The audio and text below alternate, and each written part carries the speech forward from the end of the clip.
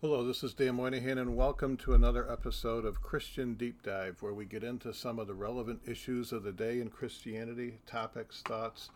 Today I'm going to talk about the millennial reign of Christ, which is a subject that is not talked about a lot. It deals with the end times, and certainly the end times are dealt with quite a bit.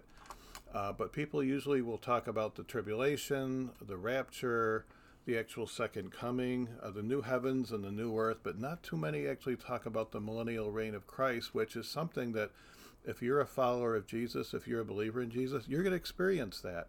So I think it's a good idea to talk about it. So as we get into this, let's talk about just a little bit about the end time stuff.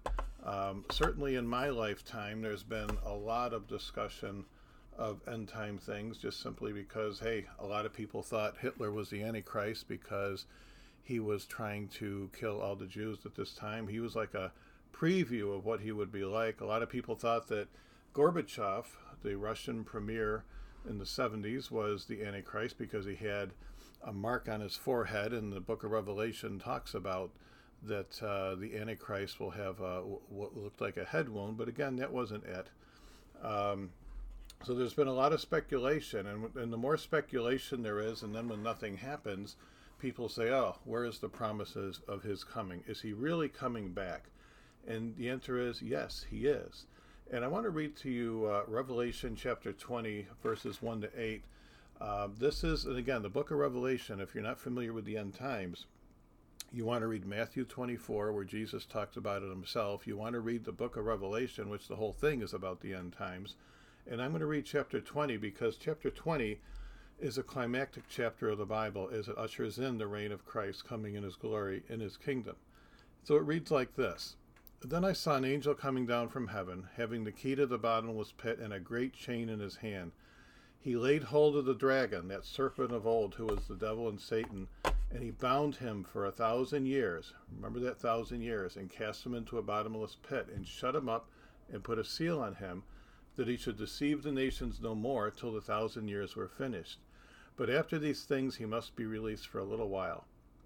And then I saw thrones, and they sat on them, and judgment was committed to them. And I saw the souls of those who had been beheaded for witness to Jesus and the word of God, who had not worshipped the beast, the Antichrist, or his image, and had not received their mark on their forehead or on their hands. And they lived and reigned with Christ for 1,000 years. But the rest of the dead did not live again till the 1,000 years were finished. This is the first resurrection. Blessed and holy is he who has part in the first resurrection. Over such the second death has no power. Now when the 1,000 years have expired, Satan will be released from his prison. So it's something that this is one of the references to the 1,000-year kingdom, and I'm going to reference a couple of other scriptures in a moment. But please recognize that there are, especially in the Old Testament, many, many references to this 1,000-year kingdom and something that is going to occur. And it's something that God always promised, that one day he would be here on this earth and it would be his government, his rule, kind of show us how it was supposed to be done, is the way I look at it. It's funny, when I first became a Christian more than 30 years ago, I used to wonder at the following scripture. Luke 18:8. Nevertheless, when the Son of Man comes, will he find faith on the earth? And back then, I used to say, well, of course he will. There's a lot of Christians, there's all these churches and everything else. But now, fast forward to this year, which I'm speaking in as the year 2020, right now there's more Islamic mosques in England than there are churches. Certain political factions in our own country here in the USA are trying to take God out of the pledge, out of graduation speeches, out of swearing-in ceremonies. Of course, all this started in 1962 when prayer was outlawed in schools. And the truth is, dear listener, if you're a Christian today, you're either of the world or of Christ. In other words, you're either a follower of Christ in reality, not in name, just in name only, or you're of the world. It's important in this day and age, more than ever now, to appreciate our salvation and who we are in Christ, to remember that the whole reason we're created is to glorify God and have a relation with him. We as Christians are more and more in the minority. And I just want to say that if you will take an attitude of gratitude and thankfulness for our salvation, it is going to keep us focused in the days to come. And among this is thinking about the second coming. And I'm hopefully, when you're done with this, also in talking about the millennial reign of Christ. So just to summarize things about the end times, eventually there will be a rapture, which is spoken of in the book of 1 Thessalonians. I'm not going to go there for the sake of time because this is not about the rapture, but maybe someday I'll do a podcast on that, where Christ will come and take all true believers out of this world prior to the very difficult time called the Great Tribulation, which, according to Scripture, is either 7 years, or some people think it's 3.5 years, depending on how you interpret Daniel 9:26, which I won't go into in this particular podcast. It is safe to say, if it is a 7-year tribulation, the last 3.5 years are the worst part of it, and that is summarized by all the judgments that you'll see if you read the book of Revelation. Then after all that, there's going to be an actual second coming. Eventually, a new heavens and a new earth. But before that, again, there's going to be something called a millennium, the millennial reign of Christ. So what I want to discuss for the rest of this podcast is, why is there a millennium? Who's going to be in it? What will a government under Jesus be like? What will the physical earth be like? And what about animals? So why a millennium? Well, keep in mind that those of you who know your Bibles, you'll know that in 1 Samuel, when Israel chose their first king, they chose Saul. Now God, if you read between the lines, God never wanted them to choose an earthly king. He wanted to be their king. But they looked at all the other nations. Everybody had a king. Everybody had an earthly ruler. And they pleaded and whined and grumbled to God until they actually got one. And so God eventually said, well, okay. And so they got King Saul. And he turned out to be very self-absorbed and not a very good king if you go through your scriptures. Then they got King David, who turned out to be a man after God's own heart, as the scriptures say. But he had a lot of mistakes. He was human. He had frailties. And he did some things that weren't so good either. And if you read the history of the kings in the Bible, you'll find that most of them were not very good people. In fact, some of them were very terrible people. And now you go up to the modern day time of politicians and everything else. Nobody really ends up making this world a whole lot better. We're human, and the millennial reign of Christ is going to show, what it was supposed to be. So I want to give you a couple more scriptures. As I said, there are just so many of them, but I'm going to call out a couple for you. Ezekiel 37, verses 25 to 27. These are scriptures, again, that talk about the millennial reign of Christ. Then they shall dwell in the land that I've given to Jacob my servant, where your fathers dwelt. Then they shall dwell there, they, their children, and their children's children forever. And my servant David will be their prince forever. Moreover, I will make a covenant of peace with them, and it shall be an everlasting covenant with them. I will establish them and multiply them. I will set my sanctuary in their midst forever. My tabernacle shall be with them. Indeed, I will be their God, and they will be my people. And then Jeremiah 23:5-6. Behold, the days are coming, says the Lord, that I will raise to David a branch of righteousness. A king will reign and prosper, and execute judgment and righteousness on the earth. His days Judah will be saved, and Israel will dwell safely. Now this is the name that he shall be called, the Lord our righteousness. Interesting to note that the Christmas song, Joy to the World, everybody thinks it's a Christmas song. It's not. It was written about the 1,000-year kingdom. Because if you think about the lyrics and everything else in that song, Jesus is here presently on the earth, reigning and living and reigning. Right now we have a spiritual kingdom. Then it'll be a physical kingdom. He will be here. And there's many, many other scriptures. This 1,000-year kingdom is the end of human history, end of the present universe as we will know it. After this 1,000 years, everything in the created order will be destroyed as it has been tainted by sin. Even though Christ is ruling, it is over a renewed and regenerated earth. And there will still be, believe it or not, despite his presence here, there will be some sin and rebellion, which I'll get to in a moment. I just want to throw a few more scriptures at you. Here's one from Isaiah chapter 2, verses 2-4. Now it will come about in the last days, the mountain of the house of the Lord will be established as the chief of the mountains. Now that hasn't happened yet. It will be raised above the hills, and all the nations will stream to it. And many people will come and say, Come, let us go to the mountain of the Lord, to the house of the God of Jacob, that he may teach us concerning his ways, and that we may walk in his paths. For the law will go forth from Zion, and the word of the Lord from Jerusalem, and he will judge between nations. Again, see, this has not happened yet. And will render decisions for many people, and they will hammer their swords into plowshares and their spears into pruning hooks. That's a scripture that's on the cornerstone of the United Nations. But again, that hasn't happened yet. Man thinks that we can make it happen, that we can do it by creating the United Nations and everything else, but that hasn't worked out, has it? Nation will not lift up sword against nation, and never again will they learn war. So just so you understand, this is why there was so much confusion. When Jesus came the first time, everybody, the apostles and some of the learned people of Israel rejected him. The apostles didn't reject him, but some of the leading rulers rejected him because they expected the Messiah to come as this conquering hero, this conquering king, to start this 1,000-year kingdom. And when he didn't do that, they rejected him. Again, what they didn't understand, they ignored the scriptures about the suffering servant, the suffering Messiah. They never realized there had to be two comings. There was when he came the first time to suffer and die for us and die for our sins. Now, when he comes again, you better believe he's going to come as the King of Kings and Lord of Lords. It'll be totally different then. Even John the Baptist was confused. When John the Baptist was in jail, he sent word for the apostles. He said, ask him is he the one that's coming, or should we expect someone else? Even he was confused by this. And Jesus said, he validated himself by, tell them what you see. The dead are being raised.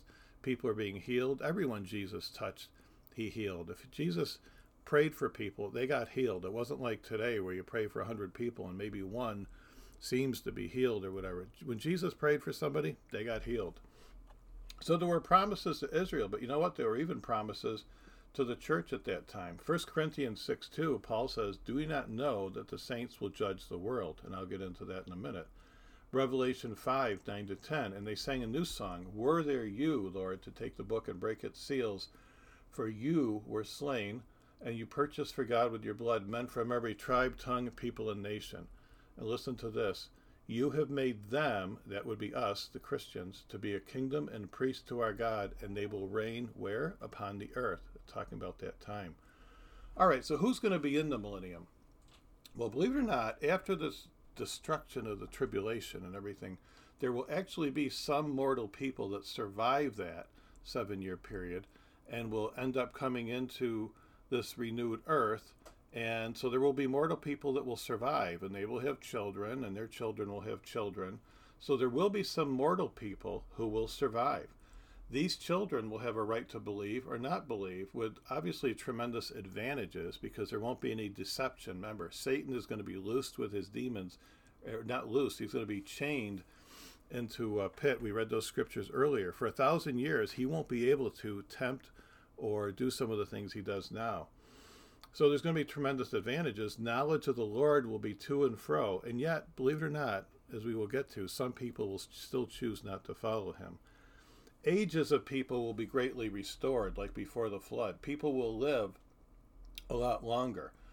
People will live, as Isaiah, there's a scripture in Isaiah that talks about 65:20. No more will an infant there live but a few days, nor an old man who has not fulfilled his days. But a child would die at 100 years, and a sinner being 100 years old will be accursed. So what that's trying to say is, before Noah's flood, people lived to be 800, 900 years old. Excuse me. And many people believe from these scriptures that that's going to be restored. So that's going to go on for during 1,000 years. And at the end of 1,000 years, there's going to be quite a few people here. Saints will be reigning with Christ, as we saw in the Revelation 5 scripture. So anyone that's died and gone to heaven, or anybody, Christians that survived the tribulation period, will be given their glorified bodies, will basically be living and reigning with Christ on this earth, and somehow will be involved with the expression of his will. Now, the Bible talks about the judgment seat of Christ and where people get rewards. I believe some of these rewards will be in line with what we will get to do and what we'll be able to be during this 1,000-year kingdom. And perhaps sometime I'll do a podcast on the judgment seat of Christ, because that's an area that people need to learn more about as well. It may very well be that Christians in glorified bodies are going to be the teachers, the prime ministers, the judges, the administrators, the town mayors, town councilmen, newspaper editors, all who are responsible for legislation will have his delegated authority. And let me tell you, whatever you are given to do, you're going to love doing it. There will be truth in education at that time. There's no more kicking the Bible out of libraries. In fact, the Bible will be in libraries. Things like the Quran and some of these other things that are in there now will be thrown out, because it's just going to be one thing, Jesus' way, the Christian way. There will be honesty in any newspaper and news telecast. There will be no more pollution or porn on the newsstands. Books will be filled with truth. The saints will be in charge of television, radio, education, the judicial process, all as delegates of his authority, and he'll be living and reigning out of Jerusalem. So there won't be elections. There's going to be appointments, okay? There's not going to be a Republican Party, a Democrat Party, or anything like that. There won't be a Liberal Party. There won't be any of that, because it'll be a theocracy, which means the king is ruling, and he will appoint people to be his delegates. So we simply will be there to enforce the king's agenda. So what will the government of Jesus be like? Well, he rules as King of Kings and Lord of Lords. All earthly leaders report to him. He will rule from Jerusalem. It's going to truly be he will be the God of this age, and the whole world in its economy, labor, education, social life, and morality, ideas and concepts are going to reflect the mind of Christ. This obviously is the opposite of what we have today, where Satan is the god of this age. And why do I say that? Well, look at 2 Corinthians 4:4. Paul said, whose minds the god of this age has blinded, who do not believe, lest the light of the gospel of the glory of Christ, who is the image of God, will shine on them. You can see that today, just in the news, TV shows, movies, etc. God's being kicked out. Satan's way is coming in. He's going to be king. So prosperity and good health will reign. There's going to be no prisons, no hospitals, no mental institutions, no saloons, no home for the aged. The earth will be filled with the knowledge of the Lord. Any sin by these mortal people will be visited with swift judgment right away. So in God's kingdom, let me ask you a question. Will there be abortions? Well, of course not. There won't be any liberal people walking around with their placards screaming for their abortion funding or any of that kind of stuff that drives me up a wall today, because obviously that's not something Jesus approves of. So there's not going to be any of that. There won't be any of that. What will be a family considered? A family will be considered what it is in the book of Genesis. A marriage will be considered a man and a woman and their family. That's what a family will be. Will companies like Chick-fil-A be kicked out of airports and colleges because they stand for Christ? Quite the opposite. Just every business in the world at that time will have a Christian background. Will there be any faith besides Christianity? No. There won't be any isms or schisms or cults or anything like that. There will be the way of Christ, and that'll be it. There won't be any Buddhists or Muslims or any of that. All that will have passed away. And I can hear people saying, what? What about diversity? No, sorry, it's the way of Christ, because that's what it is. He's the creator. It's his way, and in this case, there is no highway. It's just his way. So you see the many scriptures in the millennium. You will see how there will be world peace, economic stability, the restoration of right education and true values. Now, the physical earth in the tribulation, keep in mind, or in the millennium, during the tribulation, believe me, folks, if you've never studied the tribulation, there's going to be decimation and upheavals like you've never seen. The earth is going to be, Jesus is going to have to totally restore the earth quickly as this starts, and he will, because it's going to be horrible. But Isaiah 40 verse 4 says, every valley shall be exalted, every mountain and hill brought low.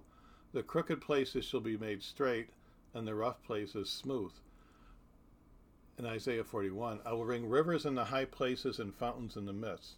I used to joke around that once I understood the millennial reign of Christ and we'll be reigning with him, I was going to say, hey, I'm going to ask for one of those islands in Hawaii. But I probably better wait and see what it looks like after the tribulation, because in reality, the islands of Hawaii, after the earth shifts on its axis and everything else that happens, could be covered with water. So I think I'll wait until after and see what it looks like after the tribulation to see where I want to stake a claim, if I have a right to do that at all. But I think, again, Whatever you are appointed to do, if you're a Christian with a restored body and regenerated body, you're going to love what you're doing. And you're going to be very grateful to be living for God. Now, I mentioned I was going to talk about animals. Everybody likes animals. Animals will be different. It'll be more like the time before the fall. Isaiah 11, verses 6 to 9 says, "The wolf will dwell with the lamb, and the leopard will lay down with the young goat, and the calf and the young lion and the fatling together, and a little boy will lead them. Also the cow and the bear will graze, the young will lay down together. The lion will eat straw like the ox, the nursing child will play by the hole of the cobra, and the weaned child will put his hand in the viper's den."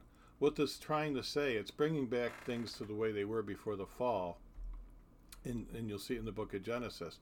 The animals will become vegetarian again. They will lose that instinct to kill and to be predators, and so it'll be like it was in the way it was supposed to be before sin came into the world.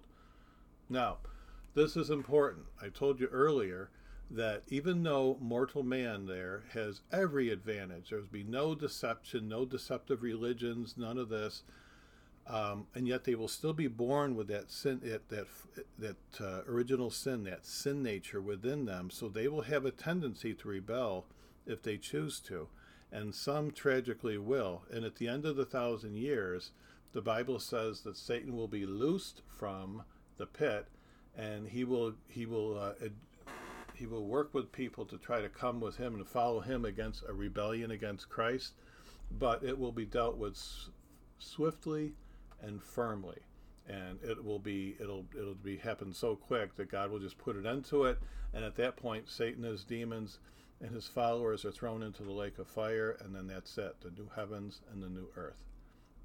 So as I wrap this up today, a lot more I could say, certainly a lot more scriptures I could get into. I said in the beginning that we need to be grateful for our salvation. We need to think and ponder these things, all the wonderful things God has planned for us, and all the things that we're going to be able to be a part of that's so exciting and to do with him, and just be grateful for our salvation. And I know myself, I think about it and I say, wow, why me, Lord? How in the world did you call me and make me want to serve you and put this desire in me to serve you? Because when I was growing up, I had a lot of friends that I would ask questions, and there was, why are you so interested in the things of God? Why are you? And I think about what made me different from them, except God's great grace reaching out and making me want to serve him. And I'm so grateful that he called me like that. And I hope you're grateful listening to this, that he called you. And if you don't feel that, but you want that, just say, Lord, draw me even closer. Draw me close to you. Put a desire in my heart just to love and serve you and receive you as Lord and Savior, which is the key thing. Unless you receive him as Lord and Savior, unless you claim his blood for your sins, there is no remission of sins. But that's what you need to do today. I think about Johnny Cash. He had the same comments. Yet towards the end of his life, where he had seen all his friends that were into drugs, as he was into drugs, and all his friends that were into these things, they all fell away. But he kept holding on to his faith despite all his hard times.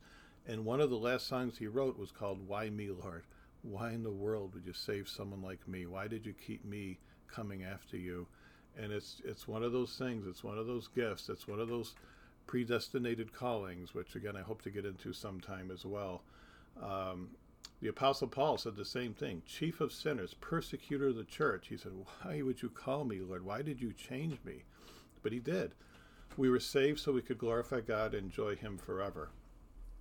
Certainly the millennium glorifies God because we see how leadership was supposed to be, and we see how man messed it up.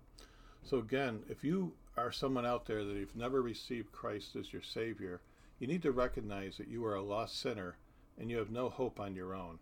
You need to understand that Christ came into this world to save you, that he shed his blood and took our sins upon himself. And because the Father looks at him with our sin and punished him, the Father looks at us with Jesus' righteousness. I like to call it the divine exchange. When we truly believe and accept this, it changes us. It changes our way of thinking. We are justified, and the rest of our life we're going through the sanctification process. So thank you for listening. This again is another episode of Christian Deep Dive, and we'll see you next time. God bless.